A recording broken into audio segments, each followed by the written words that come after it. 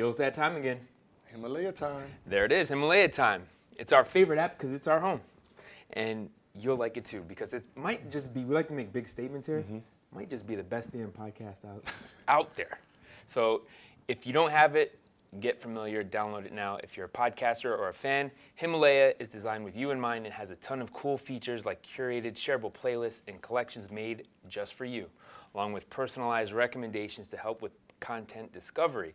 And the best part is, it's super easy to use. It's definitely our favorite listening app, and we're sure it'll be yours too. So do yourself a favor, download the Himalaya app, and be sure to follow the No Chill Podcast over there.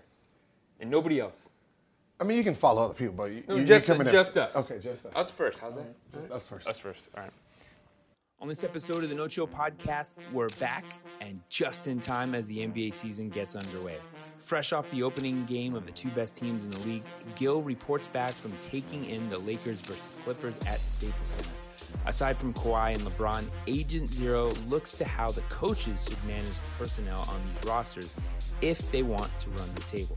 As he sees it, while they need to figure out rotations at this point in the season, they better establish their identity before their opponents make them pay. He also sets up what the season should bring for emerging stars Donovan Mitchell, Trae Young, Buddy Hield, and RJ Barrett. As for this year's top pick, he sees a way back for Zion from injury issues early in his rookie campaign. We're getting right into it. We're back quickly. We never left. It's No Chill Podcast. Remember, you can get every episode as soon as they drop on the Himalaya app or wherever you get your podcast. And also, don't forget to check out each episode on the No Chill channel on YouTube. All right, Gil, we're back. All right, and right on time. Right on time. All right, yeah. It's like a little, a day off. A little pause. Yeah, a pause. Well, it's like season, so it's the start of the new season. I hope you enjoyed everything that we did on this. So here we are. We're back, and you just went to the season opener, Lakers Clippers. Clippers Lakers. I don't know who gets top billing anymore. Clippers Lakers. It's Lakers Clippers because it's home game. Yeah, so it's the Clippers. Clippers home game. Yep. Okay. Yeah. So the reason we say it like that is we have to define it's going to be a rivalry. Right? Like I understand what LeBron was saying. This ain't a rivalry because of the season just started. But it is a rivalry. It is a rivalry. Because it's not a rivalry for LA versus LA. It actually is. It is LA versus LA. That's the rivalry. That's like the heart of it. No. We're Laker fans. Okay, period. Okay, we're Laker fans, and you heard the arena. Kawhi's getting booed at his own time. It's Lakers. It's Lakers City. So that's not the rivalry. The rivalry is Clippers is coined to win the championship. So as the Lakers, I don't think it was understood that this was a very important game in the mindset of setting the example. So if this is considered a bully, you're supposed to punch this bully in the mouth to set the tone for the Blazers, Houston, Utah. You don't think they knew that? I don't think they knew that. I think they were I don't think Hell yeah. they knew that, because if they did know that, this game would have ended a little different than what it did. And I don't think as a coach you understood that, yes, this is the Clippers, but everyone's looking up at them like you're not shit. So you have to punch them in the mouth with a really big punch to let the rest of this fucking Western Conference know we're here. Now there's a chink in your armor, and other teams will play you harder. When you play the Clippers, they're going to be more excited now. Instead of punching them in the mouth now, when they see you game two, it's like, damn, we got to wait till Paul George comes back. That's what you want them saying. Not, damn, we just beat their asses without Paul George. That's not the confidence you want to give them. And I don't think they understood that going into game one. Well, I mean, so back to what we said about being a rivalry. Not historically a rivalry. The Lakers, let's face it, they own it. They own the city. But it is now. And that was the thing that happened over the summer. The Clippers got way better. To where everybody else wants this to be the rivalry because the Lakers got way better. But I'm saying, it's a rivalry, but it's not a rivalry. It's a hell of a It's like New York and, is there another New York team in? Brooklyn. No. Yankees and, is there? Mets. See, no one even knows them. Yes, they do. No one even knows They them. That's the absolutely same do. thing here. Like You don't. Like it's Like, like no, the Yankees it's and like Mets. it's like Giants, Jets. no, nobody knows the Jets. No one knows the Jets. The Jets are not strong. No one knows the Jets. But The the same point thing is here. Like no matter how good the Clippers are, Lakers is still going to stand Right. tall fan-wise. Right. So when the Clippers got better, which they did, Mm-hmm. you admit the Lakers are supposed to say, hey, this is our town. Yeah, I mean, but this is but, our but, that, arena. but that's what I'm saying. As a Laker, you already know no matter what they do over there, this is our town. Right. This is our arena. First of all, you're just renting here. Yeah. You're just a guest. You know, so this was more than the Clippers. This was a tone setter for the rest of the league, and I just don't think they set a great tone. Okay. Uh-huh. Okay. So what I was going to do was set up, you were there, Mm-hmm. and for those who didn't see it, most people probably did, is that you had a story as you were following the game, Uh-huh. and some hot takes from up in the suites. So you Yeah. had this bird's eye view. But what were you getting at? Is basically what you were saying from what you saw on the team was that, first of all, the atmosphere, you know, of whose gym it was, Yeah, and what the they wanted to do. Lakers.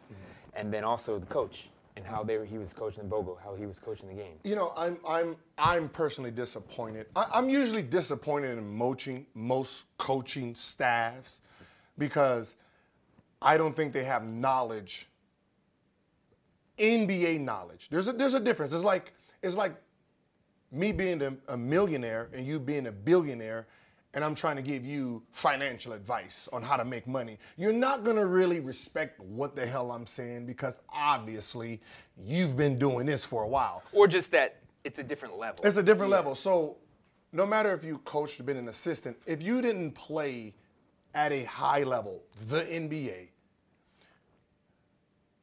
my listening volume is very short with you anyway. So with looking at Vogel and I'm looking at his staff, which is very fucking, as a basketball player, very fucking impressive. I mean, you have J. Kidd, Hall of Famer, coach, did well. There's your player That's your player that knows the game. So from a player standpoint, you're only going to pay attention to him. You have Hollins, who was a coach too. Then you have guys who's proven they know what they're doing basketball-wise, which is Phil Hanley and Mike Penberthy. So you have guys surrounding you as a non-NBA, from a player standpoint, respected coach. As a non-player coach. As a non-player respected coach. You know, so Respect is there. Also, respect is earned. from player. We're talking about from players. You're only respecting, like, either you won some championships, and we respect that, or you've played this game at a high level, and we respect that. That's what I'm saying. As a billionaire, you're not respecting a millionaire. And give a fuck what his name is. Just period.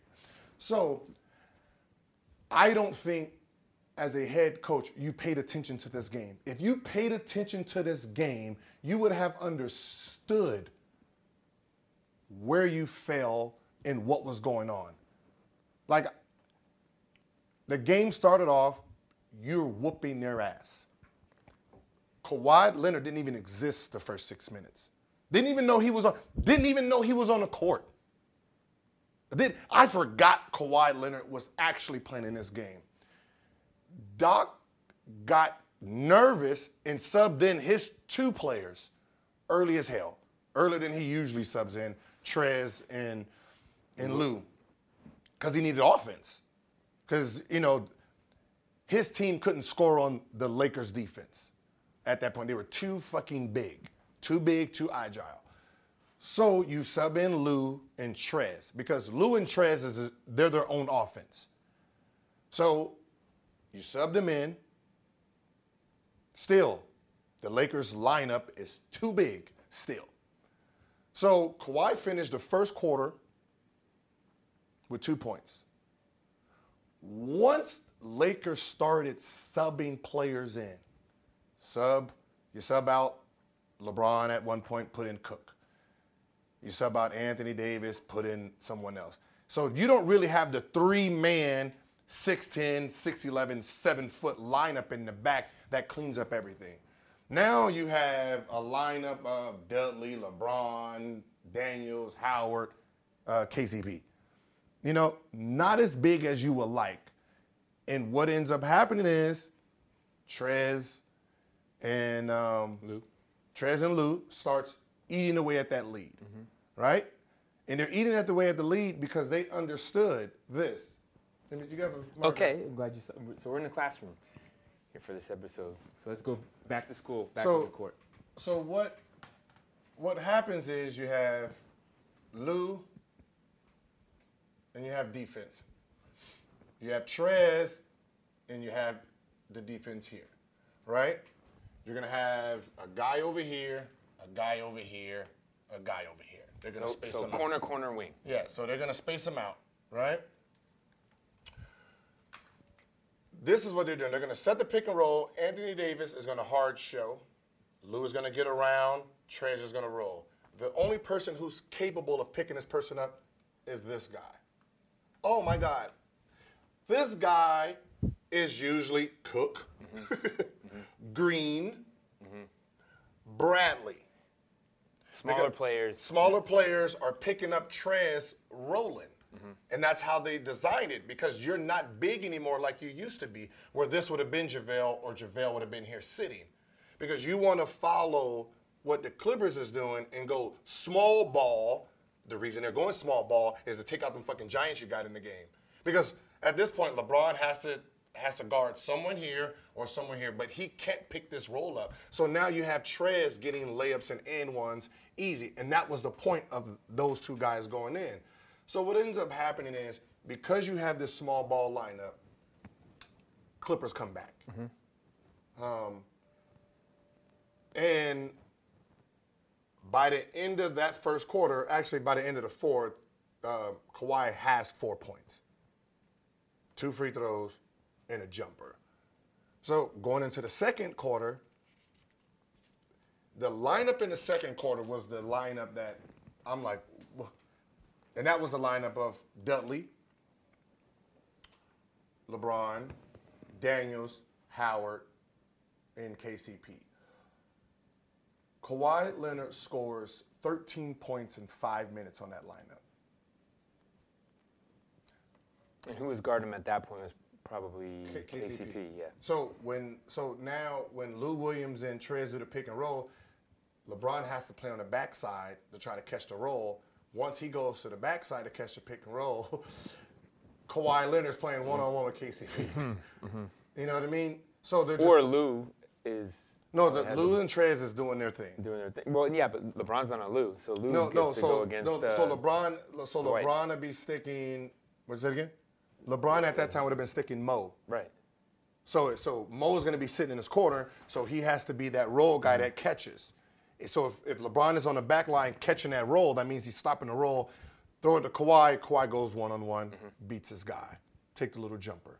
Which I have to admit that watching a game, Kawhi Leonard's jump shot, his mid-range jump shot is as great as fucking Kevin Durant's like pull-up jumper. I mean, it's like, it's right there. I never knew he shot the ball that well. And it kind of makes sense for a guy who really doesn't have many moves, robotic style, how does he score?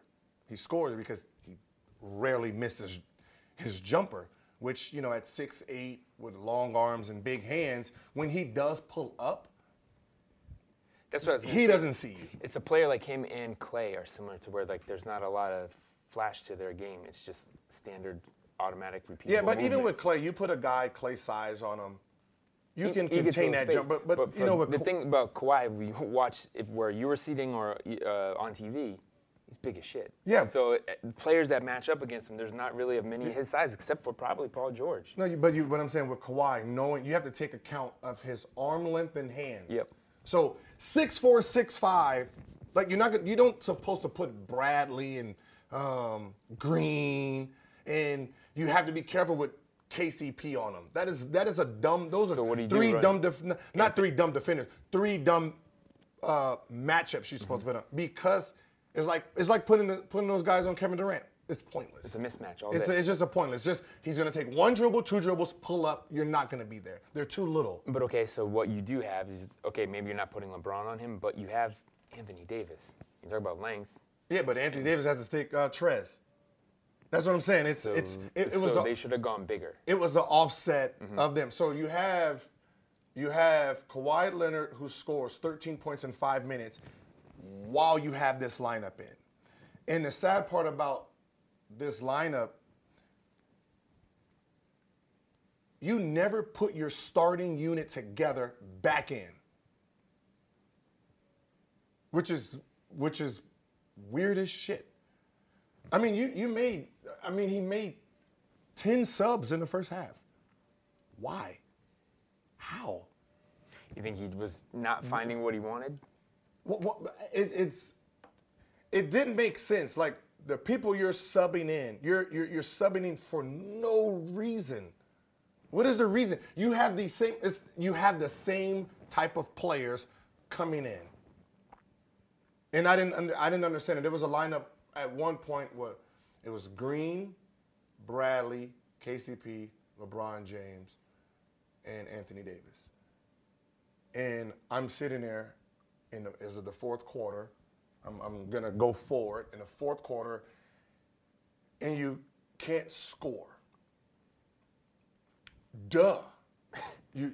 Duh. Like, how can we're going to do the offense to see why you can't score.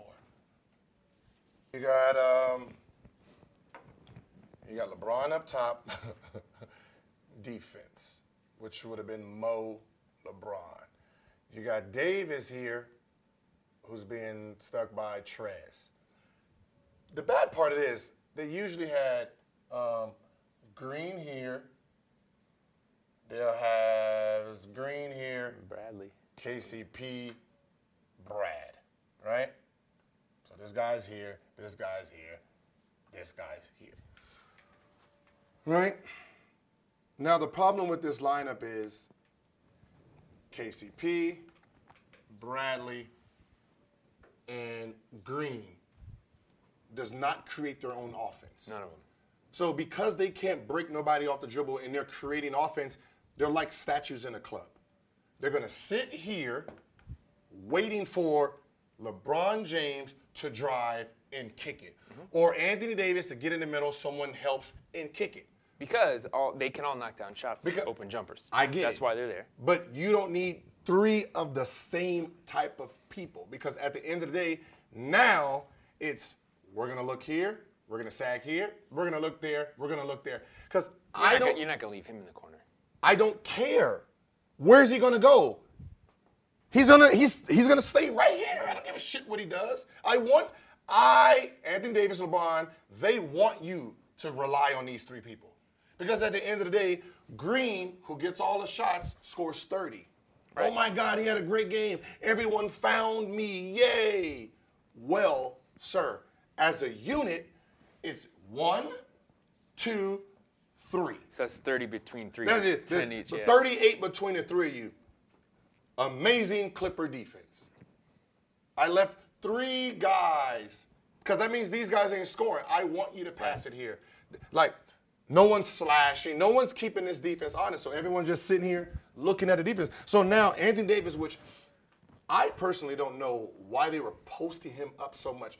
Never seen it before. Never seen him post up that much. He's a mobile big.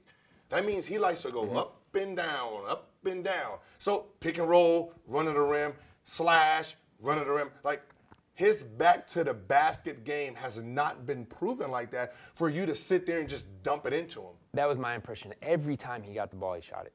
And he was posting up. But that's his job. But I've never seen him, I never seen Pelicans sit him on the block the whole time posting up. He was mostly moving. And he was mostly used to guards that Drew Holiday drive. Rondo drive, and he comes flashing in. Like, that was his offense. Or catch it at the free throw line, pump fake, drive by. That was his offense. So to see him dead man ball right here trying to go one-on-one, even though he's an unstoppable player, this is not his unstoppable You're not going to move. maximize him down. Yeah, low. that's not his. So you put your team in a bad position on offense, and they stink on defense because you have 3 defenders. Yeah, but Great of defenders. these 3, you have one on-ball defender. That's Avery Bradley. You have one on-ball defender that's going to be sitting, put in the pick and roll. Yeah. So his on-ball his defense really doesn't matter because it relies on if Anthony Davis is going to hard show or not. So because I'm using a pick and roll, then that's what I don't think coaches understand. No matter how great Bradley is, if there's a pick and roll, his great defense doesn't matter because once he gets hit, you're relying on that second line anyway. Mm-hmm. His great defense is there's no pick, try to go by me. He's a great defender. So his great defense gets neutralized because Lou Williams is doing pick and roll. And as a team, as a scouting, as all these great minds are on this team, you should know, keep pushing Lou right. When Lou doesn't pick and roll, he wants to get back to his left because his natural fade, his natural shot is moving left. Yeah, he can make right shots, but his go-to move, his go-to feel is just a natural, he has a natural fade and everything, is moving left. So when he doesn't pick and roll, and you go over and he cuts back, you should already know. That should be already in your game plan. Like same thing with Kawhi. You already know when he gets ready to pull up, it's going to be a natural fade. So you can actually jump at your highest peak knowing he's not going to pump fake you and get into you because he wants to jump backwards. Like that should be all part of your game plan. So with this bullshit lineup, I was going to say it comes down to personnel, though, and who they had, because there's one name that we're not going to call out. There's actually a couple, but first and foremost, it's Kuzma. Rondo was missing too, but I think that's the real answer of all the personnel that we put up there. Kuzma's going to be that guy that slashes, that attacks, that create his own. But just that they didn't have any slash. But you didn't need it. You just didn't need these 3 dead men out there. Yeah, the only other solution you would have is to throw Dwight or JaVale out there. Yeah, you throw a bigger body out there on because they can't guard it. Right. So when you decide to do a pick and roll, you decide to do a pick and roll, and this big guy goes to help on Anthony Davis' role, you have JaVale or Howard at the rim. At the rim. Yep. So it's easy. It's easier offense if you know. And I don't even think they did pick and roll with Anthony Davis in LeBron's first game, which was fucking rare to me. Yeah, rare. It's but that's just the offense. Like this is a defensive coach, right? This is a guy who said, "I'm a defensive coach." Where the fuck was your defense? Like that's what I'm saying. It's not knowledge that they go off of. It's theory. Theory is Green's a great defensive player. KP's a great defensive player. Bradley's a great defensive player. Yeah. But when you create a mismatch. But that sounds amazing. Like you put those 3 out there with LeBron, defensive player, Anthony Davis, defensive player. I got 5 defensive players out there. No one should score. Yeah, in theory, sounds amazing. Basketball knowledge says that is that fucking on paper horrible. is cool. But as I said, basketball knowledge situation. says that is horrible. Because if they put you in the right situation, which they did, that your defense means that 5 guys means nothing. They're meaningless. You're not pressing. This ain't a college 2-2-1. You're gonna press all over. That's not a fucking zone. Your defense is your back line. That's push everybody to Dwight. Push everybody to what's the name in Anthony Davis. Now you have 3 guys jumping for jump shots. Like third quarter, how many points do you think Kawhi had? I think he had 14. 13, 14? No, in the third quarter. Oh, after 8? Huh? 8? Fucking wish. Fucking wish. It's the All right, starting unit. Tell me. Come on, I just see. You're thinking like Vogel now. You're thinking like him. The first quarter against the starters, 4 points. 2 free throws. Third quarter, who's in? Yeah, the starters. Yeah, starters. How many points do you think he scored? Less than 8. 3. Okay. 4 against the starters in the first quarter. Then he tears your second unit up. 3 points against the starting unit in the third quarter. And then he finishes the game whooping whoever's ass it is. So, you don't think Doc, that's by design too? That's why he brought in Lou and yes, but that's what I'm saying. But you should understand this game plan. You should understand it. That's what I'm saying. Your theory doesn't work. Knowledge works. So my knowledge says, whoa, Kawhi Leonard's not scoring against this big ass. The lineup is too big because he can't get in the lane. And if he does take advantage of a small guy, he has to come closer to this rim. When he comes closer to the rim, one of these, JaVale is going to jump, Howard's going to jump. And that's why he wasn't scoring against Lakers' big units. So to say LeBron didn't take, he didn't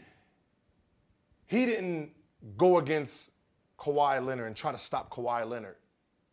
Well, Kawhi Leonard wasn't even a threat until these guys was out of the game.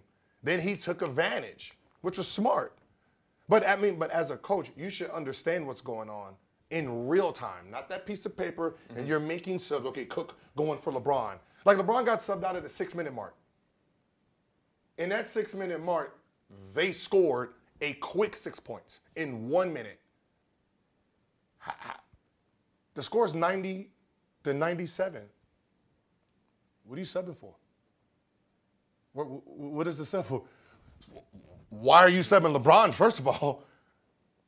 The hell you subbing him for? Like, you bring in Cook. Like, they literally went on a 6-0 run. All right, Gil, let's take a break because we have to talk about things that are awesome. You like things that are awesome, right? Of course. So this fall, start a new monthly routine that'll upgrade your life and style with a box of awesome. Box of awesome? Yeah. Okay, box of awesome. I love it. Like, yeah. I like it now. That gets my attention from Bespoke Post. Bespoke Post sends guys only the best stuff every month. So whether you're looking to craft your own hard cider or toast perfectly aged fall cocktails, Box of Awesome has you covered. From style and grooming goods to barware, cooking tools, and outdoor gear, Box of Awesome has carefully built collections for every part of your life. So we put in our order for something awesome, and it's so easy to use. They just put a whole screen up of awesome things, and you're like, oh, that's cool. That's something I want to learn about if you're into some drinks or you want to do manly stuff. It's all guy stuff, you know. So to get started, take the quiz at boxofawesome.com. Get your answers that will help them pick the right box of awesome for you. They release new boxes every month across a ton of different categories. It's free to sign up. You can skip a month or cancel anytime. Each box costs only $45, but has over $70 worth of gear inside. I gotta like that math. So now get 20% off your first monthly box when you sign up at boxofawesome.com and enter the code No chill. There it is at checkout. That's boxofawesome.com, code No chill. for 20% off your first box. Hold on. You said you ordered our box of awesome. Yeah. I hope you said your box of awesome. Oh, because my awesome is different from your I awesome? don't want you to order. Everything is awesome. I don't want you to order my box of awesome. That's stupid. I think you'll like it. I think Let's I just won't. say, I've got you stuff in the past, and you did like it. Okay. Okay? So just trust my taste. I don't know about that. You kind of got like a New York white boy taste. That's different from I'm not from New York. That's different from an LA. East Coast, West Coast. But I live here. I'm converted. You converted me. You're East West Coast vibes. Okay, West Coast. Like you're wearing. Okay, you got on Kobe's. Okay, all right. All right, okay. I wouldn't have done that before I moved out here. No, you wouldn't have. You'd have had on some Jordan 1s. Those two. Yeah. But you like my style. So we also got to talk style right now because we got to talk about Indochino. Indochino was founded on the belief that you don't need to spend a fortune on a custom wardrobe. So we put on our order at Indochino. Again, trust me. I'm going to make you look good. Okay, it's actually not even me. It's Indochino's going to make you look good. Okay. Indochino is the world's largest made-to-measure menswear brand. They make suits, shirts, coats, and more, and everything is made to your exact measurements for a great fit. You get a Personalize all the details, including your lapel, lining, and your own monogram. They have hundreds of suit options for all occasions, including work, formal events, and even your own wedding. If you ever get married. What are you talking about? No, I'm just like everybody. Yeah, we'll get there at some point. We gotta walk the plank. Speak for yourself. So the best part is that they're affordable. Almost all of their custom clothing is under $400, and the process is simple. Choose your fabric, pick your customizations, and submit your measurements. Your package will be delivered straight to your door in 2 weeks. You can get measured and design your suit at your nearest Indochino showroom or do it all yourself at Indochino.com. So start your style upgrade now with $30 off your total purchase of $399 or more at Indochino.com when entering No chill. at checkout. Plus, shipping is free. That's Indochino.com with the promo code No chill. for $30 off your total purchase of $399 or more. An incredible deal for made-to-measure clothing. You really have no excuse anymore to wear clothing that doesn't fit. Indochino. Look good. Indochino. I like that. Trust us. Trust us. But I think that's one thing they'll have to figure out is when they can keep LeBron and AD out there together or when they split them off to play with another unit. And because he's thinking you're always going to keep one of them on the court at all times. So that's my answer for that is why you take him at that point because you have AD out there. But it's 6 minutes. Mm-hmm. You just came out of a timeout. Mm-hmm. What are you subbing for? Mm-hmm. Like he just got his rest. Like he's resting right here. Right. No, I agree with you. I understand, but that's just it. 1 minute, they scored 6 points. Mm-hmm. So by the time he gets in, they're down 11. You're down 11. You're down 11 now, and it's not 11 versus your starting unit. It's 11 versus the weird lineup you're bringing in. And that was the problem. You did not know how to use your subs. You do not know your team personnel. You don't like, and that's what I'm disappointed at the whole coaching staff because at the end of the day, I know your team better than you do. Like when JaVale gets posted up, you should be yelling double. The reason you're yelling double is because JaVale will give up his spacing for a block shot. So he's going to let the guy do the whole move, give up the space, and try to top him at the top. Mm-hmm. So you should know if the ball goes into the post, fucking double. Because if not, it's going to be 2 points, maybe a block shot, a goaltend, which 2 of those are against you in your favor. Double. Make that guy pass it out. Or you work on him sitting down, holding his position up as a 5-man. But you have to understand your team as a defensive coach. Because as an offensive guy, I fucking know I already know. We're going to do pick and roll with JaVale. JaVale's never going to try to stop me because he's going to try to meet me at the rim. So he's going to give me the lane, which most jumpers do. Mm-hmm. Him, DeAndre Jordan. Dwight. Well, Dwight will flick at it. He's gonna go down and try to flick. That's so he's gonna go down and try to flick. But you have your. There was a play I just saw. I'm thinking of Donovan Mitchell. It was the Utah game, and he did exactly that. And he timed it where he went to gather because he's a 2-footer jumper, mm-hmm. right? He went to gather. He went up. I can't remember if it was Dwight or JaVale, and then he just kind of went around. Yeah, that's all you do. That's the only play you can have. You're not even like the reason I'm going to do the pick and roll because you're not even going to attempt to stop me. But I can bait you because I know that. I know, but that's what I'm saying. All I'm doing is saying, all right, I'm going to drive, and I know he's going to jump, so all I'm doing is just going to jump into his body, show the ball, come back under. Like, that's my advantage because I know you're not going to play defense. Like, I know if this was Wild Thing, Varejao, he can't jump. Mm-hmm. So he's going to actually guard me the whole time there. Mm-hmm. So it's not one of those come off and just, because he's going to try to take a charge. Mm-hmm. He's going to play great defense. So a pick and roll against Varejao will be pointless if I'm trying to score. So it's like, as an offensive player, I know the breakdown. So now you have Lou, Trez, who are offensive players that know what they're doing. So as a coach, you have to understand, especially as your defensive coach, you have to really understand defense. Mm-hmm. You have to understand the strength of your defense. And the strength of your defense is 3 big men in the game. I was going to say that. I'm sure he knows and gets defense, but it's his personnel. No, he has a team like this. He has the personnel. This NBA is so used to small balling that they're trying to match up with teams. And the reason teams go small ball is so you can pull your unit. Soon as he's seen Doc Rivers sub Trez and Lou, as a coach, you should have already known you have him beat. You had him beat, right. And that's what I was going to say. And that means if he subbed him in, he wants you to do something. It's just like, I don't know who said, I think it was Phil Jackson? The coach who calls the first timeout is the weakest coach. Same thing right there. That unit usually comes in around the 3-minute mark. They came in 3 minutes early. That means they cannot deal with your lineup. Don't sub it out. And that's where I think you were going to get to was he had a game plan and he abandoned it early. And you shouldn't do that. No. He had a game plan and he stuck with the game plan. That was the problem. But if you're a dominant defensive team, you impose your will and just say, here's what it is. You deal with think about it.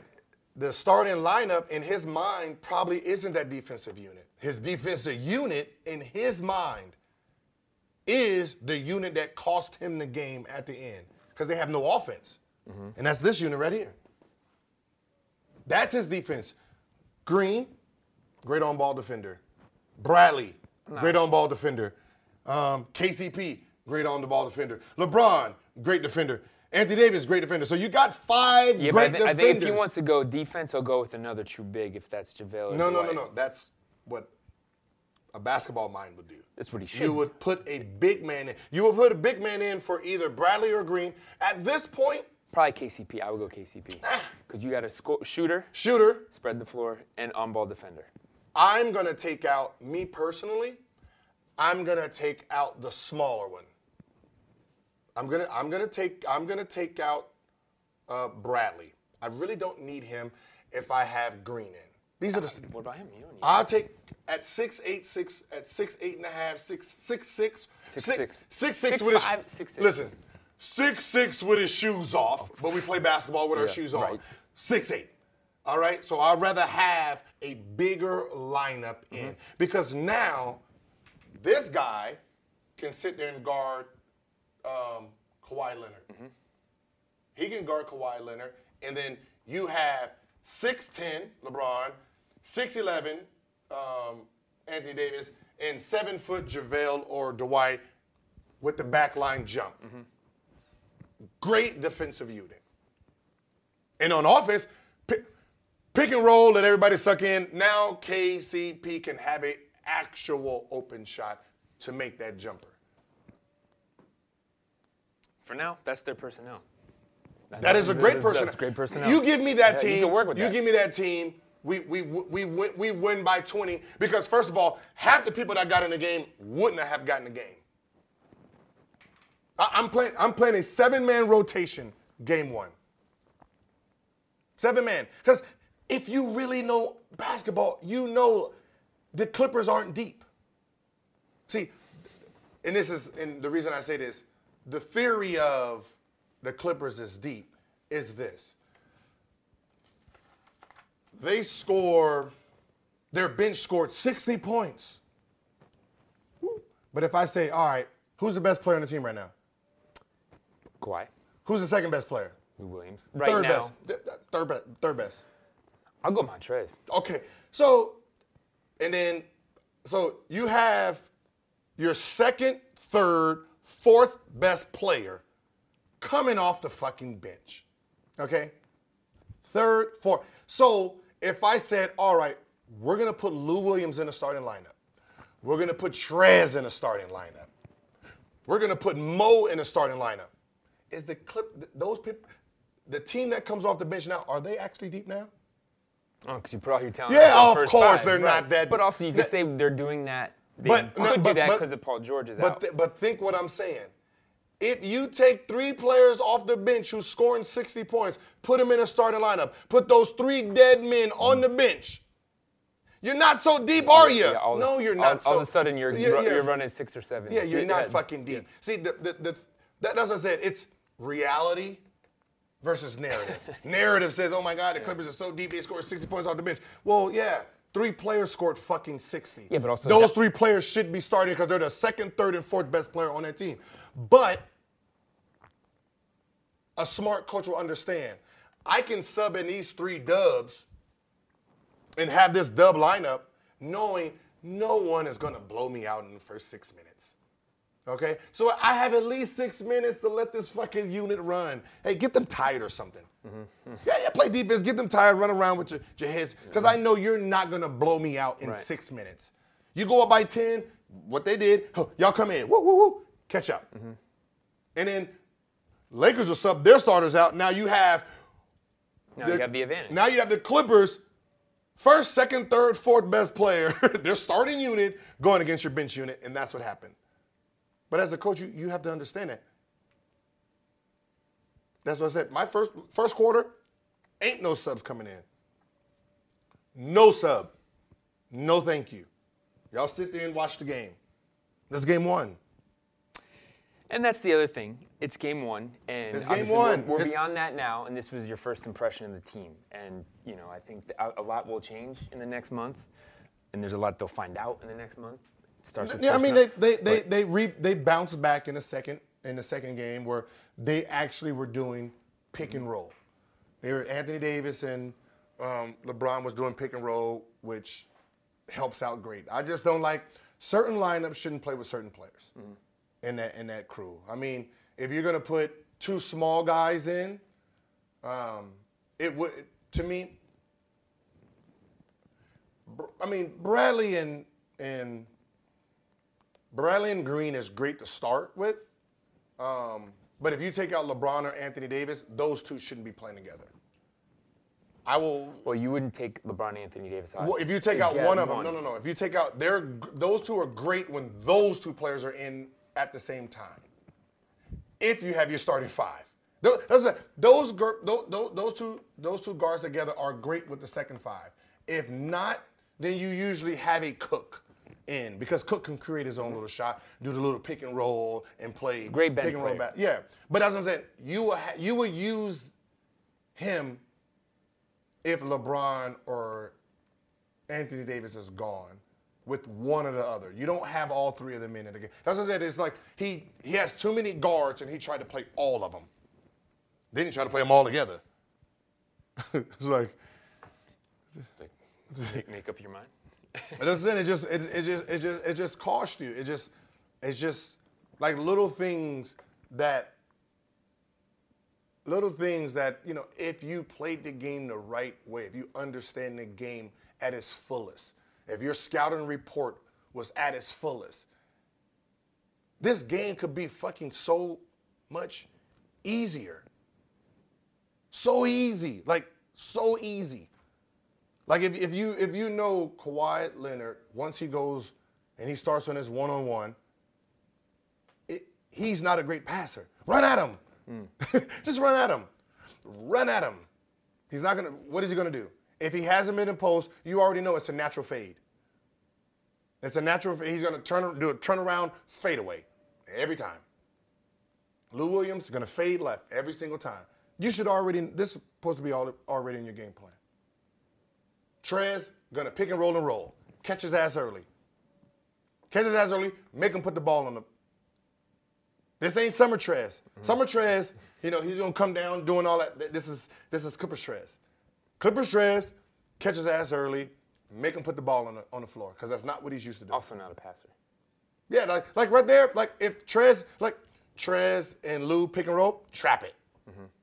Let Lou give Trez the ball early.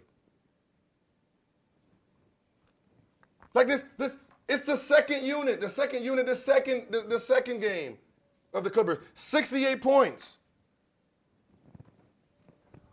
Fuck that starting unit. I'm not coaching for that starting unit. I'm coaching for this bench team. This bench team. Shit, the bench team. The bench team has scored more than the starting unit. Why? Because because the starting unit is on the bench. Yeah, but he staggers his talent. No. He doesn't stagger his talent. His talent is just on the bench. There's no staggering nothing. That's like me. That's like me putting Green. You have Kawhi to start. If I'm the Lakers, that's like putting Green and fucking Anthony Davis on the bench.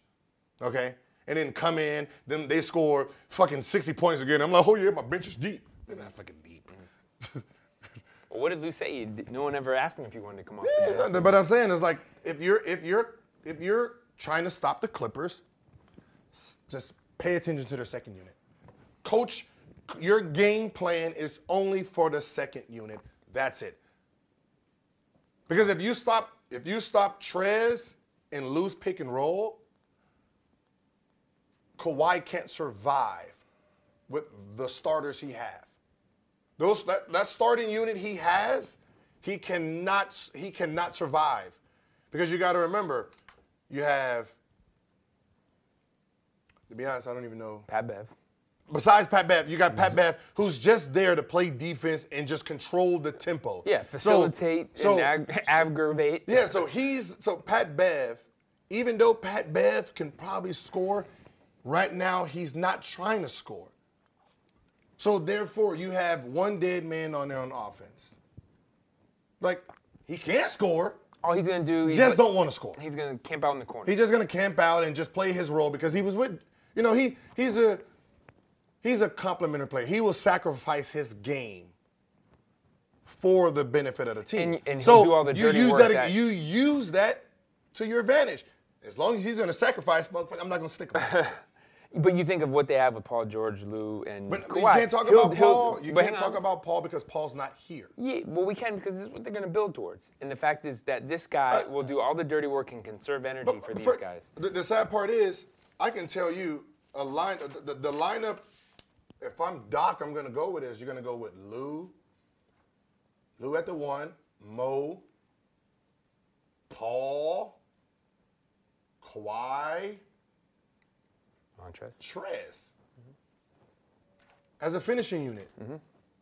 That's their death lineup. Yeah.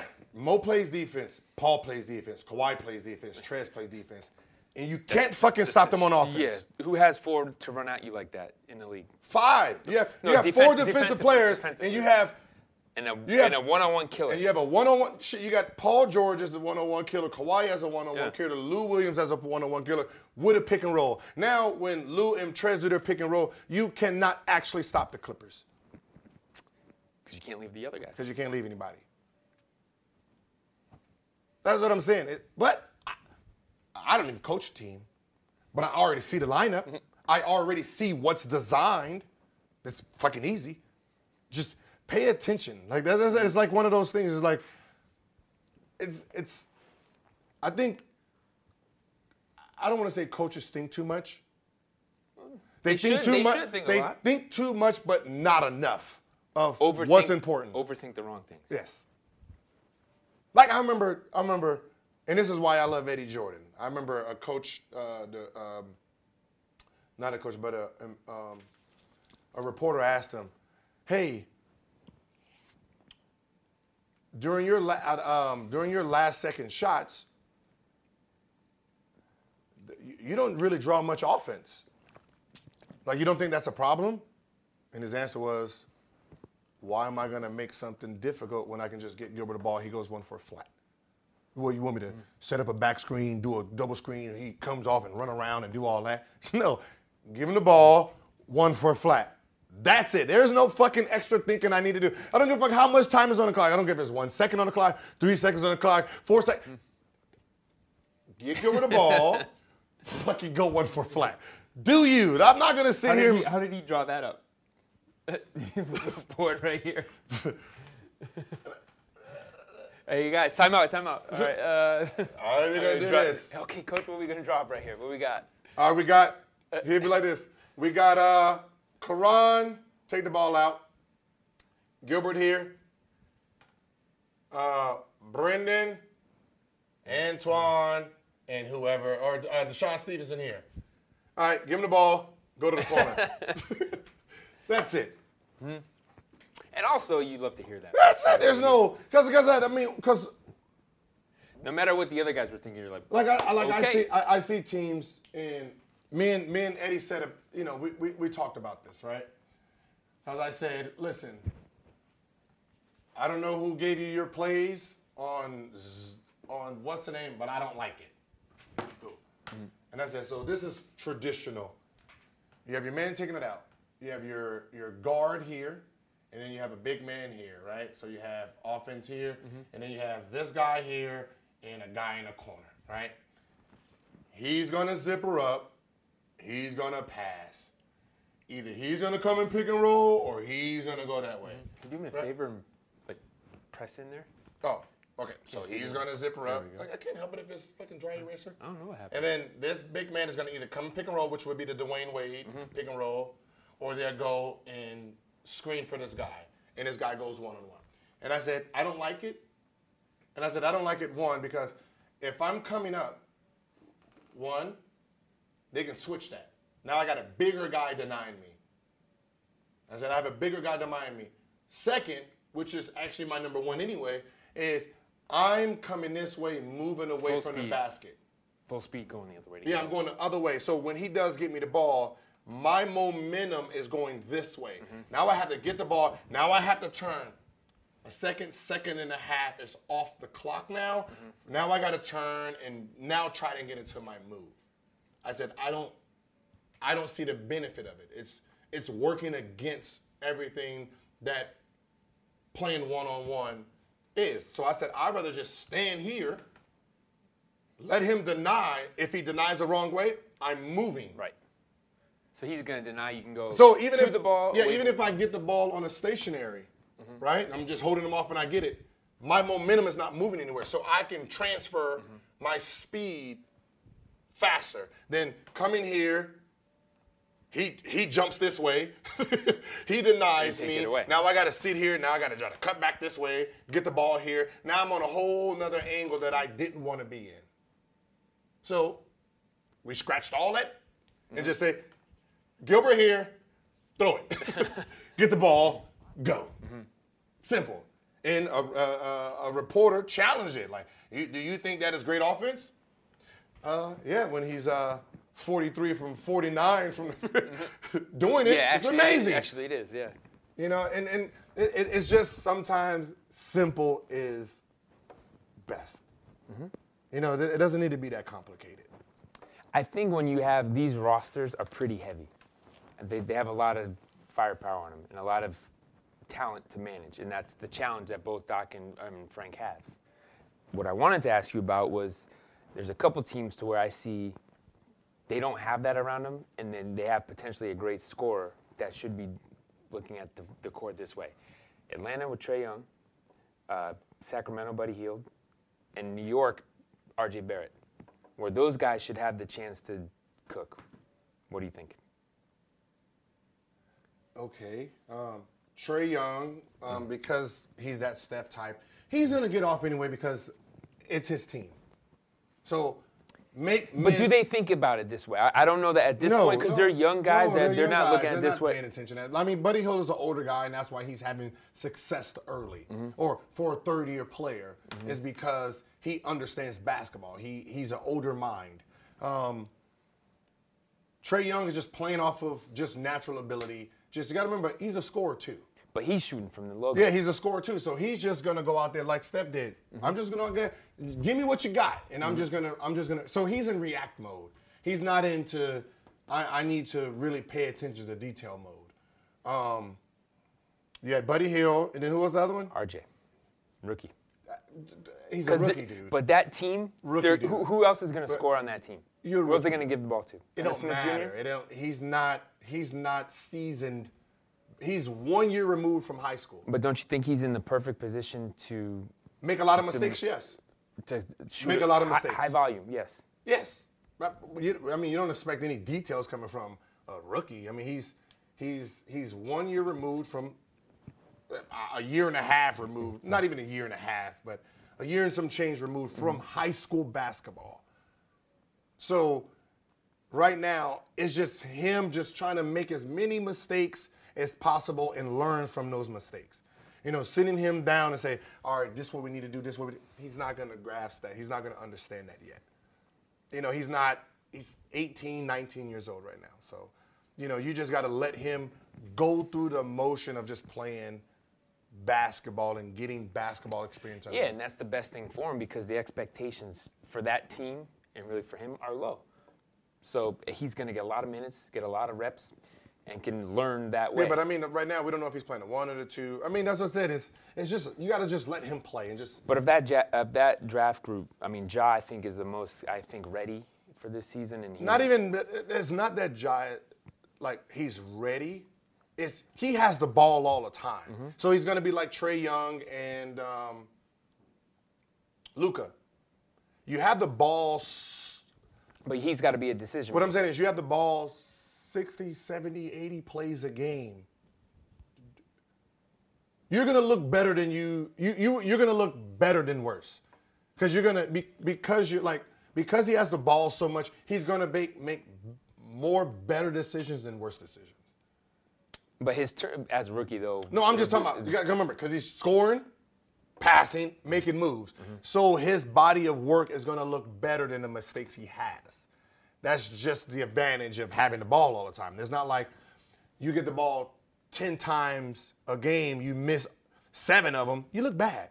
Do 2 turnovers, woo, man, I don't need to pass you the ball. But the fact that you got the ball so much, you're going to have more. Like his turnovers will probably be higher? Yeah, because he's got to make more decisions. But they're going to be diluted with passing, rebounds, highlight plays, and all that. It's just more because he has the ball coming down. His body of work looks better because he has the ball all the time. Just like Trae Young, you don't know if Trae Young was playing great or bad at the beginning of the season. He was okay, but because he has the ball so much, he has more room to just play. And it's also the personnel around him. I think that's what year 1 was for Trae, and that's why I was bringing up RJ, was that he had to figure, he has a skill set, right? No question. How do you apply that to the NBA game, which is different when anything he's ever seen before, right? College, high school, wherever level he was at. He figured that out year 1. That's what he had to do to establish himself as a scorer. And I think so far early, we're seeing, towards the end of last season to now, we're seeing what he can do, and we're seeing him get more comfortable. And I think for RJ, that's why I selected him, because of this year's draft group, I think he has the potential to be the elite scorer of the group. But he's a shooting guard. And he's in a great situation to allow him to score. He's a shooting guard. I think they have him at shooting guard. A little slow. So him trying to play one-on-one will be a little tougher because he's not fast. He's not quick either. So if you're New York, you will want to do like Dallas did with Luka, put him at the point. So he's always moving. He's always in movement. And that's why Dennis Smith Jr., they had to get him out of there, give Luka the ball so Luka can move. But now Dennis Smith Jr. is in New York with RJ. Yeah. But he's in the same boat again. Yeah. It's in the same boat again. And that's the sad part about it, because you have this high-level, unguardable guard, which Dennis Smith Jr. can be, but the fact that you keep bringing in these slow-ass 2 guards, that they're hybrid 1-2s, that you're like, well, because you can't play the 2, Dennis, I want to play him at the point because he's a better fit at the point rather than the 2. And Dennis wouldn't be the point. Yeah, and then Dennis goes back to the 2. Then it's like, well, we just can get a bigger 2. Yeah, but then if you look at what Golden State did with Steph and now D'Angelo. We don't know if that works yet. We don't know how they make it work yet. Yeah, because, you What he came out, you have 2. D'Angelo came out and scored the first 10 points. No, I'm not saying that it's not going to work. I'm just saying you have 2 guys that actually do the same thing. D'Angelo's more of a one-on-one player than Steph is. So I want to see what happens during close games. Who gets it? Who gets that ball? Who do you think? I'm going with D'Angelo. I think for isolation you have to. I'm going to give it to D'Angelo because he's an isolation player. Curry's not his fault. It's not his fault. Because of the success that they had from 2015 and now, they never been in situations where he had to learn how to be a last-minute guy. He didn't have the Kyrie. He didn't have, I got to do what Kyrie does. He doesn't have that Dame Leonard, McCullough type of, Lou Williams type of skill. I mean, he's hit big shots, 50-footers running down, but he's never been in a situation where he had to learn how to do this. So I'm going to give it to D'Angelo because that's his skill and say, go break teams down. If Curry gets a wide open look, get that motherfucker the ball. Yeah, of course. But at this point in the game, I'm going to give it to you. So I want to see what happens. I want to see what happens when the Clipper unit get together and they have a close game. Who gets that ball? Lou. Yeah, of course. I'm giving it to Lou. Yeah, so I think that's the kind of the thing that everyone should get used to. It's situational too. I'm going to give it to Lou depending on who Kawhi has on him. Because in mid-range. Because I know if Kawhi can get to his mid-range, I'm not worrying about that shot being missed. Yeah, and I think if you look at a team, I mean, I was talking about who actually you would stick on Kawhi that would stop him. Paul George, who's now a teammate. Maybe Giannis? No, Giannis can know. Anybody who's 6'8", LeBron, Anthony Davis, just put a big, because he's a jump shooter. See, what people don't realize is Kawhi Leonard is not athletic. See, your face right there. Okay. He has a 32-inch running vertical. I know. You know what a 32-inch running vertical looks like? That is Cal Korver. About this high, yeah. That's Cal Korver. Cal Korver. Mm-hmm. Is Cal Korver athletic? Mm-hmm. Okay. Kawhi Leonard is not an athletic guy. I know what you're saying. He's not bouncy. I know he's not going to come to dribble and jump over you. So you can technically stick anybody you want on him because he's not going to blow past him. He's not going to over jump him. If he takes Anthony Davis to the basket, he's going to pump fake 3-4 times. He's not going to go there and just over him, yeah. Like you've seen a couple times when he went in the lane and they were there, he traveled. Trying to do the hop, he's trying to hop step, give the pump fake, and he travels because he knows he can't jump over anybody. Like when he dunks, he uses that Stretch Armstrong length and get that ball in. So that's what I said. You have to understand. But he's got that length. And he has a length. But what I'm saying is, dunk or just. But when someone's lengthy with him, like if you say JaVale stick him, he's not going to try to take him to the basket. Yeah, I mean, and I would say he has a bit of not maybe like Paul Pierce old man game, but he has a bit of an old man. That's exactly what he has. No, he's more athletic than Paul Pierce. Come on, give him that. No, the fuck he ain't. Give him, come on. Paul Pierce had a 40-inch vertical coming to the NBA. I don't know his vertical, but I would take Kawhi the athlete over Paul Pierce the athlete. One is a 40, 38 to 40. That's what Paul Pierce came into the NBA with. One came into the NBA with a 32. 32. Okay. 30. Do I need to tell you who 32 is? No, but I'm saying before 32 Kyle is Korver, Cal I think you said yes. But I mean, like, just in case you're trying to get in. There's more to an athlete than their vertical. Do you ever their speed, you ever their seen agility. Paul Pierce get blocked? Paul Pierce get blocked? No, yeah. You got to remember, Paul Pierce was athletic when he wanted to be athletic. Yeah. No, that's what I said. That's what I said. No when disrespect to Paul Pierce. When we all know he had an old man game. But he had athleticism. It's just like when we see Dame Leonard dunk on people, and you forget, like, yeah, I didn't know he can dunk like that. But because he has athleticism, right. Brandon Roy, old man type of game, he had a 42-inch vertical. It just depends on how you use it. It just depends on how you use your athleticism. I just think with Kawhi's body, he just uses his skill level amazing. Okay, so, well, it's early, and things are going to change a little bit. And I think that's the thing that gets me this time of year is just like everybody, is LeBron, is he making this a rivalry, dismissed it or whatever? And I think, what did you say? Stephen A.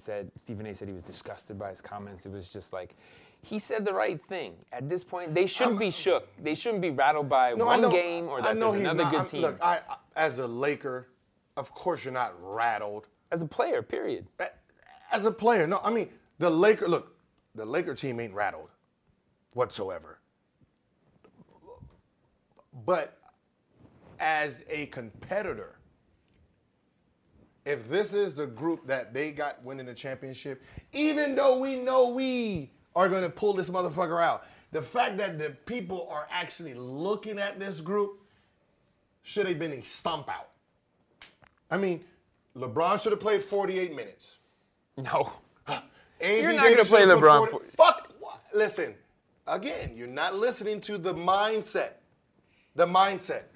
If Kobe was in this lineup, and this was his team, and they're playing against the Clippers with this hype, you're not subbing them out. No, I want to beat them. I want to beat them by 100. I need to set the example. Shaquille against all driving guards. Me, Dwayne Wade, Tony Parker. Let him come in. He didn't try to block no shots. He didn't try to block us. He hit us so hard that it discouraged us from driving the rest of the game. An example. I'm going to set an example. Do not come back in here. I'm going to hit you as hard as I possibly can legally without getting kicked out, so you know when I'm in here, don't even attempt. And it did. Like, I'm not going in there to Shaq get like 2 fouls, bro. That shit hurts. Those are those Kenyon Martin. First shot. It could have been a 3. Go 10. I want you to know I'm down here, bro. Shit ain't easy down here. That's it. You need to set an example. So this game right here against them, example game. I want to beat the dog shit out of this group.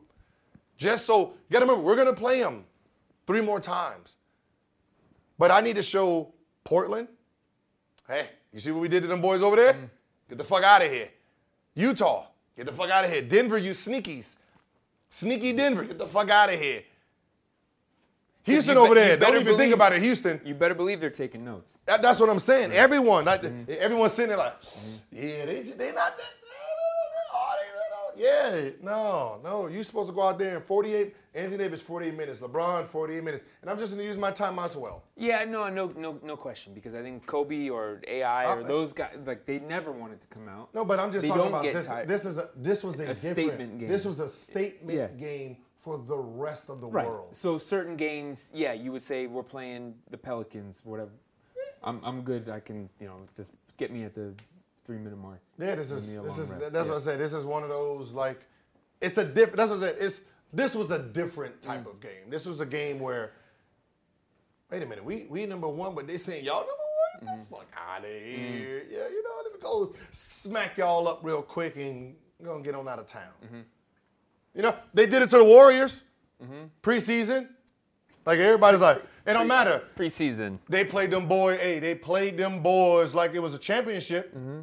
Like, damn, like we watched the preseason game against the Warriors and said this, oh, Warriors suck this year. They suck. They have no chance of winning. That's what we said just watching the preseason game. Because the ass whooping was so bad that we say, hey, chop this up. You know what's so funny? Golden State even chopped it up. Clay ain't even come back this year, y'all. Right after that. Clay gonna miss the whole season. There's no point. You see what? And also to put that pressure on Clay, because if he comes back in March, maybe a little too early. Yeah, but for listen, what? If they're chasing an 8 seed. Yeah, but think about that. Think about what I'm saying though. The Lakers preseason whooped their ass so bad that Clay, who was coming back after All-Star Weekend, they just said, Shut it down. We're not even going to have you back this year. Just go ahead and miss the whole. A preseason ass whooping came out the next day. Hey, we're just gonna hold off. They ain't even worth it. That's what game one should have been. One of those ass whoopings. Paul George, take a couple more months. We don't even want you to think about coming back. Mm-hmm.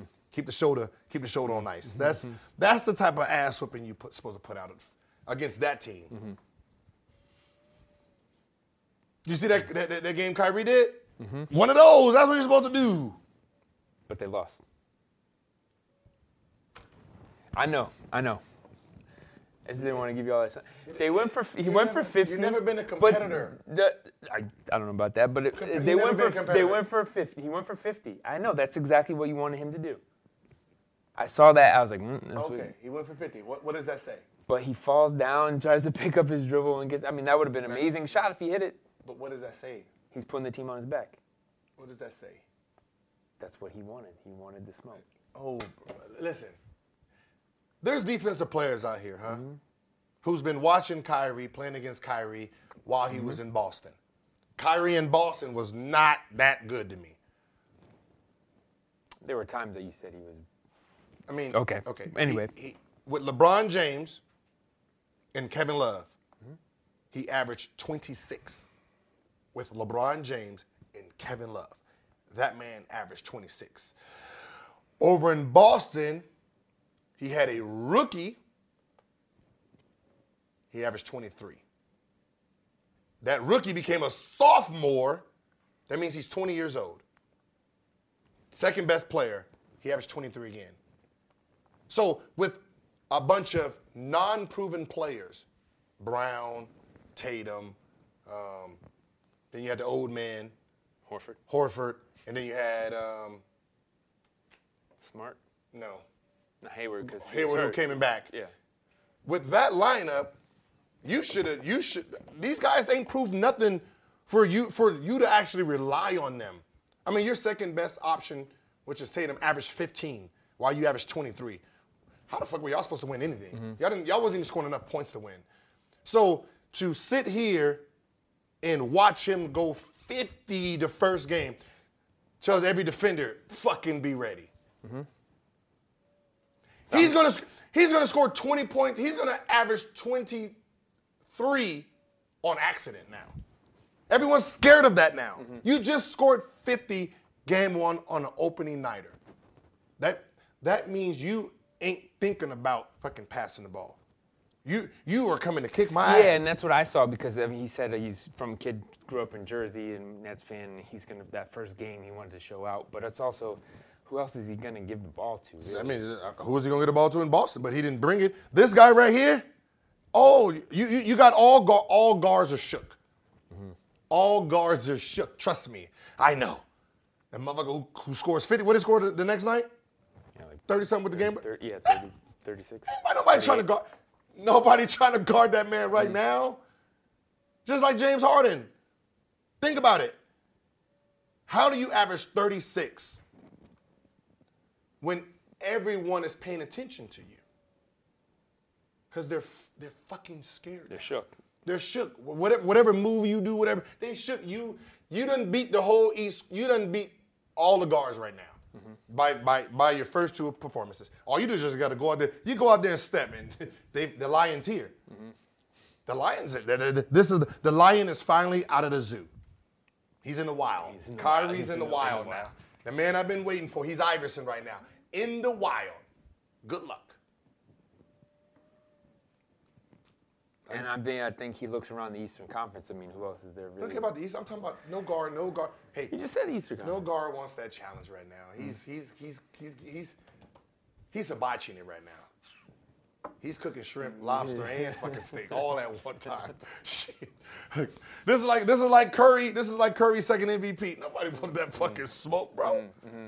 No, nobody. That's when you tap into that, and you set that example. It sets the tone for the season. I was going to say it's fun, too. As I said, he set the tone for the rest of the season. More nights like this. He's going to torch the rest of the league. Because now his confidence is up. I'm unstoppable. You can't stop it. Come on. He missed the game winner first night. Second night, hit that. Pop. Mm-hmm. You can't. Because even that game winner that he missed he falls down. No, You could have given the ball But think up. about it. Not going to do it. A guy who missed the game winner the first night, you'll still be sulking for the second night. Right. No. He gave your ass 50. 50.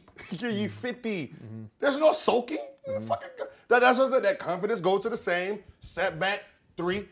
More difficult than the shot he had 7 seconds before that. He had a wide open layup. Like, nah, bro. I got something better than that. Step back, 3. What's happening? Love it. Yeah. I got to think he knows coming to Brooklyn was the perfect, it's a big stage. Like everywhere else that he's been, they want him to just take the ball. It's like playing in China. Shoot every time you Shoot every time you want. Yeah. I love it. This is the Kyrie I've been waiting for. Okay. All right. We'll see if these coaches figure it out, that's all. Let players play. Let players play. It just seems so weird, man. That most of the coaches that should have jobs shouldn't. And like you see more brain power on the assistant coach. You know what I don't like either, and I'm going to say it out here now. I don't like when you fire the head coach, the assistant coach gets the intern job. That makes for bad team coaching. Like the assistant coach will let that coach get fired, like the whole little something back. Yeah, it's like Yeah. like if I'm your assistant coach, and trust me, I know my brain is smarter than yours. The fuck do I want you to look good for? I'm just gonna sit here, yeah, oh, yeah, great job, yeah, oh, just sitting there, this fucking idiot, yeah, just so you can get fired, so I can take the head job and then run out 13 But years. that's the chess move if you're on the bench as an assistant, like Game of Thrones it, because. But think about that. Come for your head, and I'm gonna take the Now spot. think about the concept of that, though. Right, I know. Think about that. No, just to think about it from just talent-wise, coaching-wise, development-wise. You have your coaching staff playing chess with each other. How does that equal? Yeah, but I don't think great team success. Do you think Pop is worrying about his assistant coach? No. That's what I was Do just you gonna think say. about Phil was worrying about? No. He knew That's why. Do you think Doc is worried about his assistant coach? No, they're not. If I like, But if they hire the assistant coach, of course, then they can pick who's on their bench. But it still doesn't matter. Like it's building what it looks like. You running through coaches, getting assistant coaches, running through them, get a new coach, run through him, put the assistant coach. That's why it looks like that. So if I know I'm assistant coach, you get fired, I'm gonna get my shot. Hopefully I can run off 2-3 years, give me a nice little contract before you fire me. Fuck that. Listen, you're only as smart as the group around you. So if I hired you and you look like shit, they are shit also.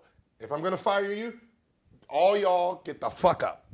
You get up. Because you guys are all one unit. So that means if he's relaying something to you and you say, yeah, and he does it, you look stupid too. You know what I mean? Like I don't understand the concept of I fire you and you get the job and then you win 3-4 in a row. Why do you think that happens? Because he done held back a whole game plan. He done hold back a whole game plan. He let you get fired and he used the game plan. They go on a fucking winning streak. Yeah. They could have had a winning streak, but if he would have gave you this information, you'd have kept your job 4 or 5 motherfucking years. And I'm sitting here getting $200,000 while you getting $8 million a year. I want you gone so I can get the $8 million. Right. Or I'm gonna get a job somewhere else. That's what I'm saying. It's a bear trap. It's bad. It's the way it's designed I think is bad. Like if I'm the assistant coach, and I swear to God, if I'm the assistant coach and my head coach gets fired, and now I become the head coach, I'm gonna hire my assistant, the old head coach. Bring your ass back on. What's happening? Like I'm not gonna. Come on, dude. This is We're gonna split this check. I'm just saying. It's like. Yeah.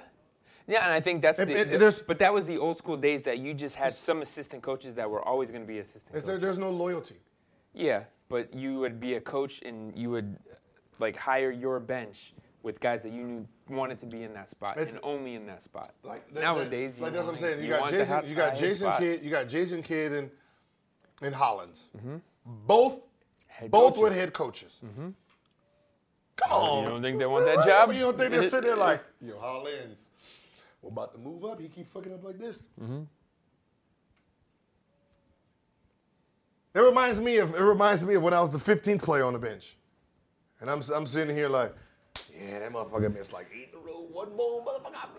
Yeah, I'm gonna be number 14. I'm gonna be 13. I'm gonna be 12, and I'm gonna be a starter. Yeah, it's the assembly line. Yeah, and that's I'll get up there when they get knocked off. Yeah, and that shouldn't be how your coaching staff should be thinking. Right. Yeah, but I guess the good ones don't worry about it. Because the good ones don't get subbed out. But I guarantee you, Or fired. if you tell Jason Kidd and Hollins, hey, listen, if he gets fired, you two motherfuckers are going too. Mm-hmm. Oh, I guarantee you, when he try to make a sub and he says, all right, Cook, going for LeBron. Whoa. Whoa. Sit your ass back down. We're not gonna sub a 6'2" guy in for a 6'10" guy. I'm not gonna co-sign that. We're giving him too much height here. Hey, Vogel, shut the fuck up. You sit the fuck down. LeBron, don't even worry about it. You're good. Hey, come on. That's come on. Yeah. Come on. Just listen to the sound of it. Cook. I want you to sub in at guard. Get rid of our small forwards. Come on, dude. I can't even stop laughing. You won't even do that in NBA 2K, bro. No, I know. You won't even make that line. You're not even doing that in NBA 2K. You're not gonna sub in Cook for LeBron. So at this point, the assistant coaches are quiet about it. But I'm just trying to tell you. Speak up in a huddle. If I'm gonna get fired, trust me. If I'm Jason Kidd and they tell me if he goes, you go. Trust me. Mm-hmm. Me and Vogel going. It's gonna be some. Hey, stop. Hey, 4 down. Anthony Davis. Hell no. That's not what he do like that. We're gonna do the pick and roll. Hey, Vogel, sit back. Pick and roll. Do the pick and roll. Do the pick and roll. And that's just point blank.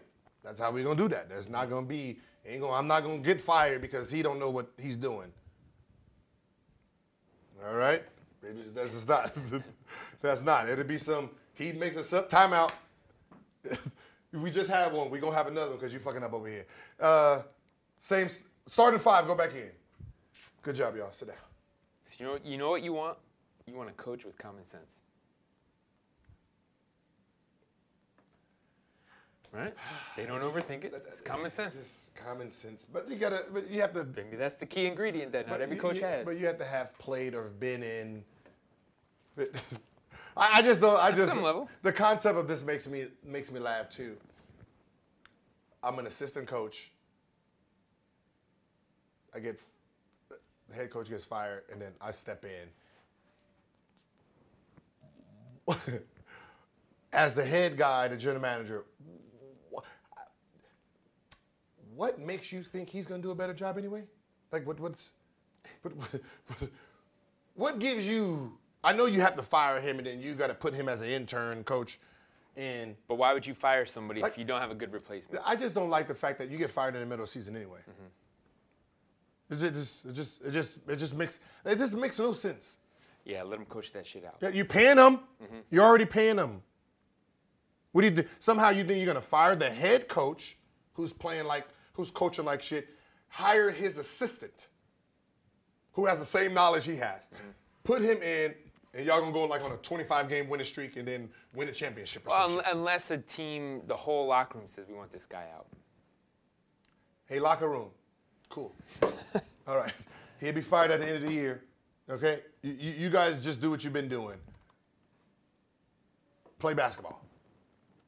Study. Learn.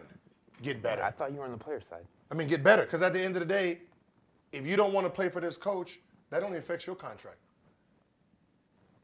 Right? Am I right? Mm-hmm. What are you looking at? I got an example for you, though. Okay. 2016. Okay, so I got it. You ain't got to look at it. Memory. I got memory. So, was it Blatt? David Blatt. David Blatt, rookie NBA coach, takes LeBron James, obviously, it's LeBron James. They go to the championship, right? Rookie coach, you got LeBron.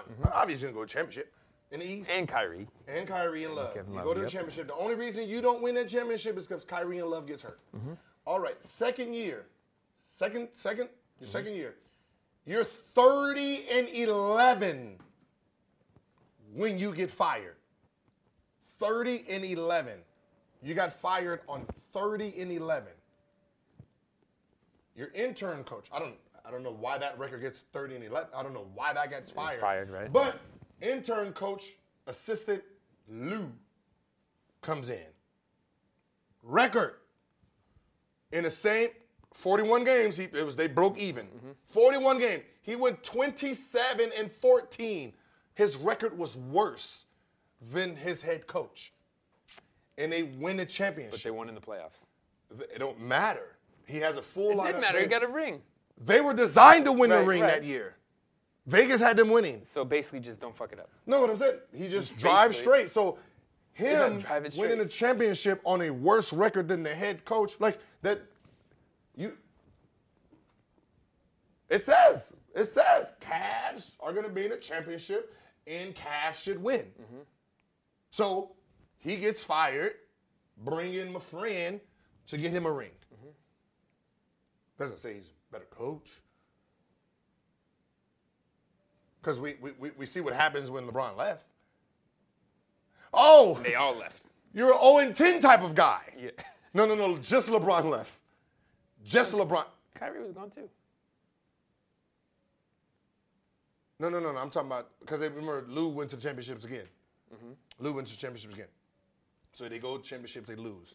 Then just LeBron leaves. Oh, yeah, that's when And they it was were just down just LeBron. Yeah. And he starts off 0-10, they fire him. What you firing the man for? What's wrong with 0-10? That's what I expected his record to be when LeBron left. 0-10. If he would have won 2 games, you should have gave his ass a raise. If I'm the general manager, I'm not firing him. I expect that. 0-10? Really?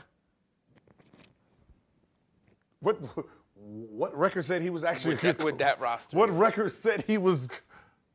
What record? What did he show that he was this amazing? That's what I said. Most of the coaches get fired for no reason. Like, oh yeah, our team record is not good. Well, our players are not good. Hey, you shouldn't expect to win, bro.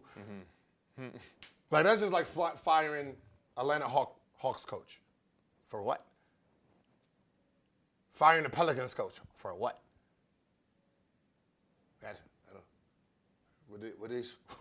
What are they supposed to win here? You're going to fire the New York's coach for what? You're going to fire the Cleveland coach again for what? They suck. Yeah, I expect them to. Hopefully their record's better than I last year. expect them to be bad. There's nothing. You're not gonna prove it. There's nothing to prove. You're not gonna sit here and grab Phil Jackson and say, "Hey, Phil, take this Cleveland Cavaliers team and make them great." It's not gonna fucking happen. They're gonna fucking suck too. Not even Phil could save the Knicks when he was there. I don't know. It's a tough job. You probably don't want it. No, I don't want a coaching job if my general manager is stupid.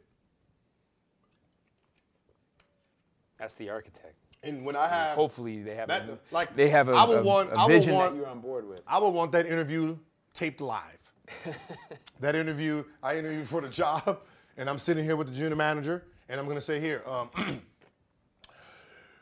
yeah, so what NBA team did you play on?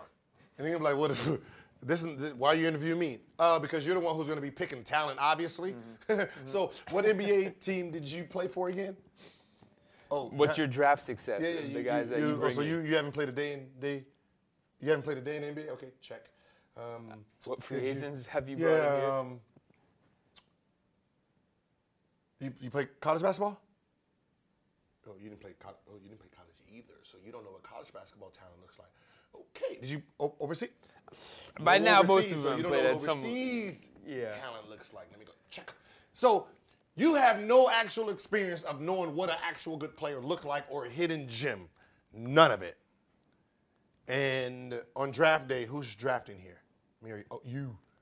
Yeah, I'm going to deny this job.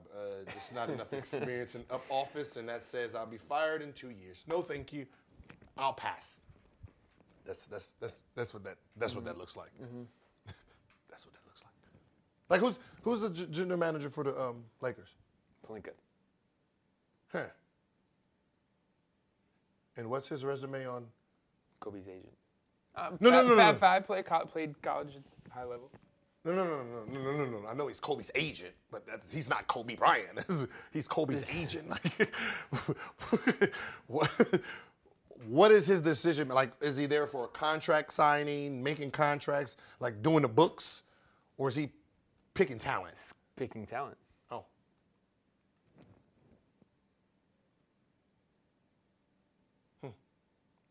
Well, I guess an agent will be. They should be good at that. I guess an agent will be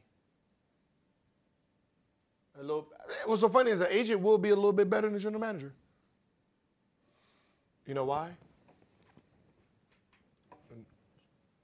This is why an agent will be better than a general manager.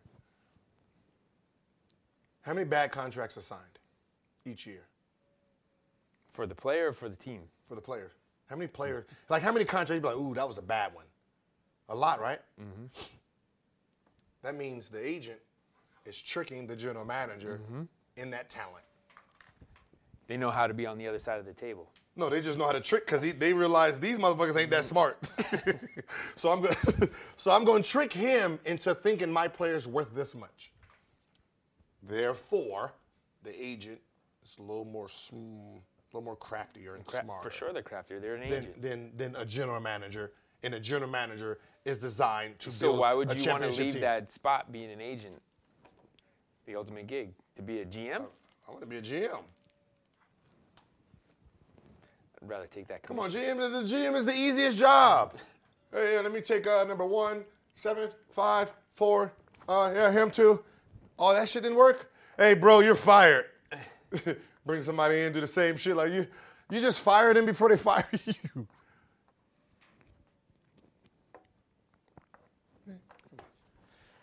All right. It's basketball season, Basketball. and Okay. I don't want to say I told you so, because I don't like being right when it comes to health. I don't like to be right when it comes to someone being injured. But I was right when I said, back in college, 285 was not attractive in the NBA. It wasn't attractive in this league. One, because what goes up must come down at some point. And we know when you fall back down, you're doing what is times 6 on your knees. So if Zion was 285, which I would call bullshit on, pretty sure opening day or preseason, he was all of 300.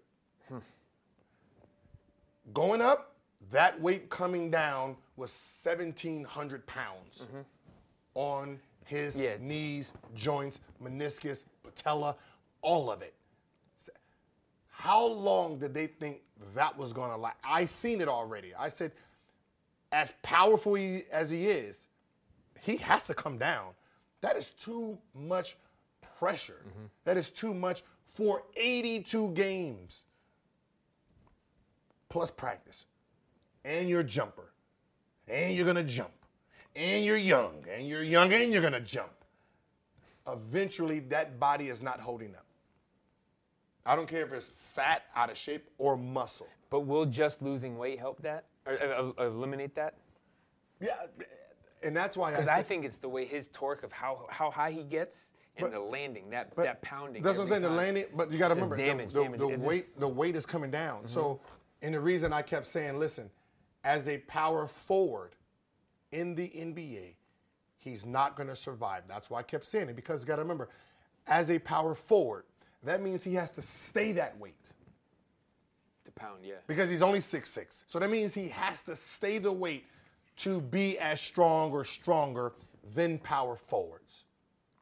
So that means all that jumping is not going to help him year 1, year 2, I don't even want to look year 3. I'm just talking about year 1 and 2 of jumping up and down all the time. And that's why I said he should move to shooting guard. See, if he moves to shooting guard, 6'6", get down to 235, Klay Thompson, Klay, Paul George, who's else? DeRozan, Jimmy Butler. These guys can't. Beal. These guys can't. McCullough. Yeah. These guys can't hold that weight. They can't hold a powerful 235. So you still have the advantage there. And they're like, well, he can't shoot. When Dwayne Wade came in, he was just a driver. He learned later on how. But because he's so fast and strong, it didn't really matter. You're coming downhill. And now you have 60, 55 pounds off your body, which is going to make you faster and more explosive. That was my prediction. I think he'll get, by year 3, you'll see a shirtless photo. He's cut up. He loses the weight. I think like 250 is where he gets. You don't think he's going to lose weight? You don't think he's going to get 30 pounds in 2 years? What do you mean 2 years? By year 3, you said I don't even want to know what year 3 looks like. You're talking about year 1. He's not going to lose anything right now. Why not? What, maybe 5-10 pounds? No, he's not going to lose shit right now. I just said he's not going to lose anything. Okay, and this is why I say I want to know who their medical staff is and their training staff over there. I heard they got everybody from Phoenix. Heard they bought all the training staff from Phoenix. The reason I'm concerned is because if he was 285, 290 on draft day, and he's been in your program for at least 90 days, and he still looks 285 to 300, there's a problem there. Because NBA, you're gaining. If you come in at 285, by the time April comes, you're 10 to 15 pounds heavier. Period. Gatorade, traveling, bad eating. Because you remember, like when you seen Kevin Love lose weight, it's the summer. They're losing DeAndre Jordan. They lose weight in the summer. That's why when you see LeBron and the season's over with, he's already working on his body. They keep that weight. I want to get smaller. You want to get smaller.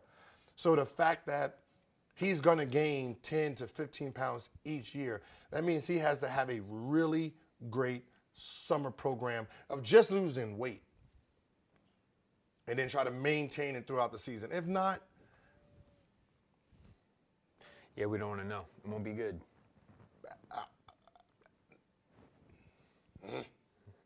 I just don't want to say. I don't want to say the next prediction. Nope, don't do it. Don't do it. I just don't want to say do the it. next We want to one see him come back. Because he looked good early. We all wanted to know what his game was going to be like in preseason. He looked good. Are you asking me, was I impressed? Probably not. I wasn't asking, no. I mean, I was in. I was excited to see how that was going to work out. I was 50-50. I was glad he was playing well. I wasn't impressed on how he was being played. How he's being played does not dictate the next great. Right, but that's going to get adjusted too. Because you got to remember, he is 6'6", you're playing him at the power forward. So if he takes a power forward, if he takes Anthony Davis off the dribble or JaVale off the dribble, am I really hyped about that? No. But it gives false entitlement to what he can be because now he's just Blake Griffin. Just a smaller Blake Griffin. Amari Stoudemire. Someone's going to be doing pick and rolls, and he's just going to be running in, feeding the ball. He's running at the rim. You're not going to be a great if you're being spoon-fed, like Spoon-fed. What does it say? I don't know. I said food. I think Food you said sped. that backward. Food sped. Spoon-fed. This has been a long episode. Yeah, so if you've been spoon-fed, like you're just some animal in a zoo. Like here's your dinner. Yeah, you don't Eat survive up. in the wild. You're not gonna survive. Like you're not gonna survive because you're not learning how to create your own buckets. Like LeBron, Magic, Kareem. These guys create their own offense. Jordan, they're creating their own offense. Kobe's, they're creating their own. They're creating for others. Right now, all offense being created for him. And I say, listen, preseason and summer league, I'm putting the ball in his hand. No, I'm not gonna fucking run no back doors, and I already know you know how to do that. That's not what this is about. If we lose by 100, we lose by 100. That's not what this is about. What this is about is you being comfortable doing what you do. Here's the ball, create your own offense. And that's Zion, zip her up. Zip her up. No, you're not. No. We're not going against the fucking 4-man. That's easy. Go against someone your height, your guard. I want to see you beat a guard. Let's go. No, get out the post. Every time you got a small guy, get out the post. He didn't even post. Just get out the post. He got the offensive rebound. Nope, I don't want to see. I already know you know how to do that. Here's the ball on the wing. Go. I don't care if you go 0 for 20. That is not the point. The point is I'm trying to have you learn how to be great at this position. So summer league doesn't matter to me, right? And preseason don't matter, but I need you to do it. So you can experiment. I don't want you to. We can't experiment during the season. Not during the season, right? So we're gonna experiment right now, and see how we do it. Run that wing. Let me see how you run. Okay, you're doing great. Here, zip her up. Go ISO. Zip her up. A flare screen. Come off a double pin down. I want to see how you do this instead of you just sitting here playing an oddball position because the guy who's sticking you obviously is a big man. So obviously he's not going to be able to keep up with you going back door and getting the ball up top and faking right, going left. Obviously he can, but I can go to that during the season. I'm not going to go to it right now. Like I'm not. Like, if you're left-handed, hey, this game, don't you drive left. Not one fucking you drive left, I'm subbing you the fuck out. All right. That's how you're supposed to be coaching when you have. Those are the periods. This is that. Use live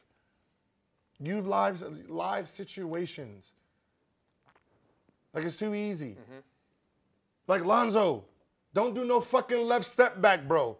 I already know you do that. Go to the basket right-handed. Because how else would you get better? Go to the right. I want you to go all the way right. No, go all the way right. Keep going. Don't you fake right, step back, go and put it back in your left hand and do the step back left hand. That's your go-to move. Do a right hand, do right step back. I want to see the right step back. Doesn't exist. Go right all the way. Get fouled. Shoot some free throws. Doesn't exist. That's how you're supposed to get your players better. Like, but if your player, like, that's what I'm saying. It's like, what is having a coaching staff and all this staff, and you're paying millions too, and they're not making your product fucking better? Like when I seen Zoe, I said, I'm done. I'm not watching this shit no more. I'm not watching the same left-hand step back again for the third year. I already know he does that. That's his move. That's his move. Left-hand step back, spot up three. That's what he does. Zoe, pass up head, pass it around, step back going left, spot up shot. Excellent Zoe. Bad Zoe, drive right, move right, dribble, pull up going right. Does not exist. Third year, does not exist still. Zoe go right, don't want to get fouled because he doesn't want to go to the free throw line. But that's not on the head coach. Basically, when it's game It's time, on the head coach if I got to coach it. to know what they should be doing. What they have to work with, though, is... I'm the head coach. This is the product that's coming out there. It's flawed. Take it back to the lab. That's on the player to develop. Hey, I got to coach it.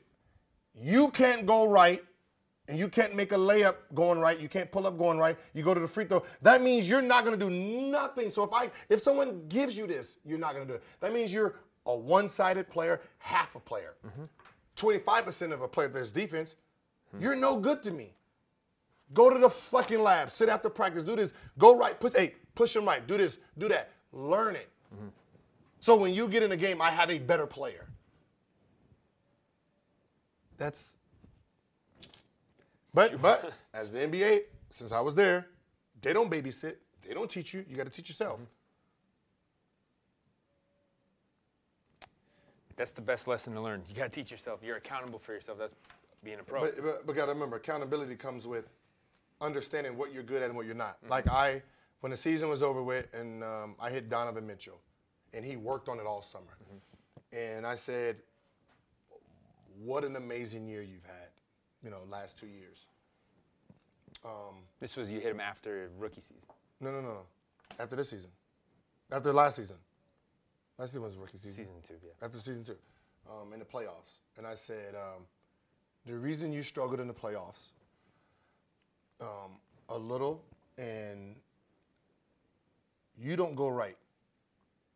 I said, you're a right-handed player, but because you're a 2-foot jumper, you always want to get back towards the left so you can lean. You can lean and gain your power. But when you go right, you're like, you got the scoop shots, you got the little, you have no jumping ability going towards your right. All your jumping ability comes left because you're 2-footed. So what ends up happening is when you're going right, subconsciously, you already know what's happening, so you're going to try to pull back left and get to your left side. So I said, this summer, work on that only. All the other stuff, you already got that a little bit. You already got that. You got this. This is a flaw. This is a big flaw that you need to understand on why. So when they're pushing you right in your game, like I said, you went 2 for 20. 18 of those shots, you had to move right. I said, just like you guys was pushing James Harden to one side to try to contain him. That's what they were doing to you. It's just push his ass to his right hand. Because even though he's a right-handed player, this is not his strong hand because he's not a 1-foot jumper. See, if you was a 1-foot jumper and you jumped off your left, that would have been a problem. So when he goes to his right, it's the gather that would take him more time to get a shot off. Yeah, because 2-foot is a 2-foot jumper is left, right, not right. No. Right, left. Left, right. Right, left. No. It's right, left. Going to your right. No, if he's going to his left. Right. So he wants to plant right, left, jump. When he's going to his right, it's left, right. He can't go. They can't go left. I mean, they can't go right, left. Yeah, you have to go left, right. And that's not how they're. You got to remember. Or just jump stop. But it's still the motion of how that 2-foot jumper goes. So when they're coming, it's a natural boom, boom, pow. When they're going this way, he can't do his natural. So that's why they can't jump going that way. Because what he has to work on is left, right, going right. No, he has to just work on exploding off the one. So when they push you, his left. Off his left. Just off his left as a single jump. I had Jason Richardson, so I knew. You saw it. Yeah, I knew. So that's what I said. It's different type of jump. So I had to tell him that, and he worked on it all summer. But you got to remember, that's a young kid understanding. Instead of saying, man, fuck all that, I averaged 20 my rookie year, 20 this year, I ain't listening to you. Instead of him saying that, it's like, okay, you know what, thank you, man. I was trying to figure out what the hell was going on. And then I'm going to the lab, and that's all I'm working on. And was in the lab working on it. But that's the thing that you can't measure, you can't predict, like the heart in somebody that wants to work. Not everybody has that. Yeah.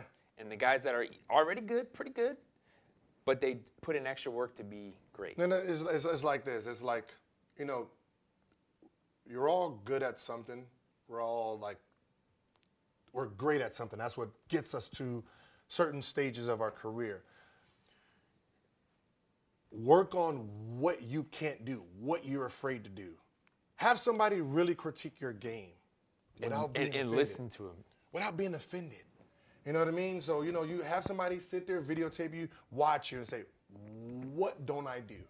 And they'll tell you, well, you don't go right. Like I can tell you, when Lou goes left, it's gonna be a straight lean shot. That's what he's great at. You know what I mean? That's his go-to move. So you have to understand, like I know Kevin Durant, I know his dribble pattern.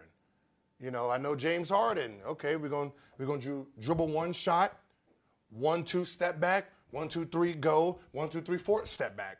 He plays in a rhythm. Always rhythm, right? It's a rhythm. It's a rhythm play. So all you do is just figure out the rhythm. It's not easy to stop, but I'm just saying, it's a rhythm. So it's like if I told James Harden, this is your rhythm, he'd sit there and say, then he'd change up his rhythm. Right, but the rhythm for him is natural. So it's just it's him. Yeah, it's him. Those combos. As a defender, you're not sitting there trying to count and get you. No. I'm going to break that rhythm. Yeah, but you got to remember, no one's studying that much any goddamn way. Because you're playing so many players. Blah, blah, blah, blah, blah, blah. You're not sitting there studying James Harden's rhythm, and that's why he keeps bopping everyone. This is why everyone's so good, because it's not like I'm playing you 82 games. I'm playing you one game here, see you in January, see you in March. Yeah. Maybe playoffs. Yeah. So. All right. Well, that's the lesson for today. Yeah. We came to the classroom with the chalkboard. Yeah. All right, more to come.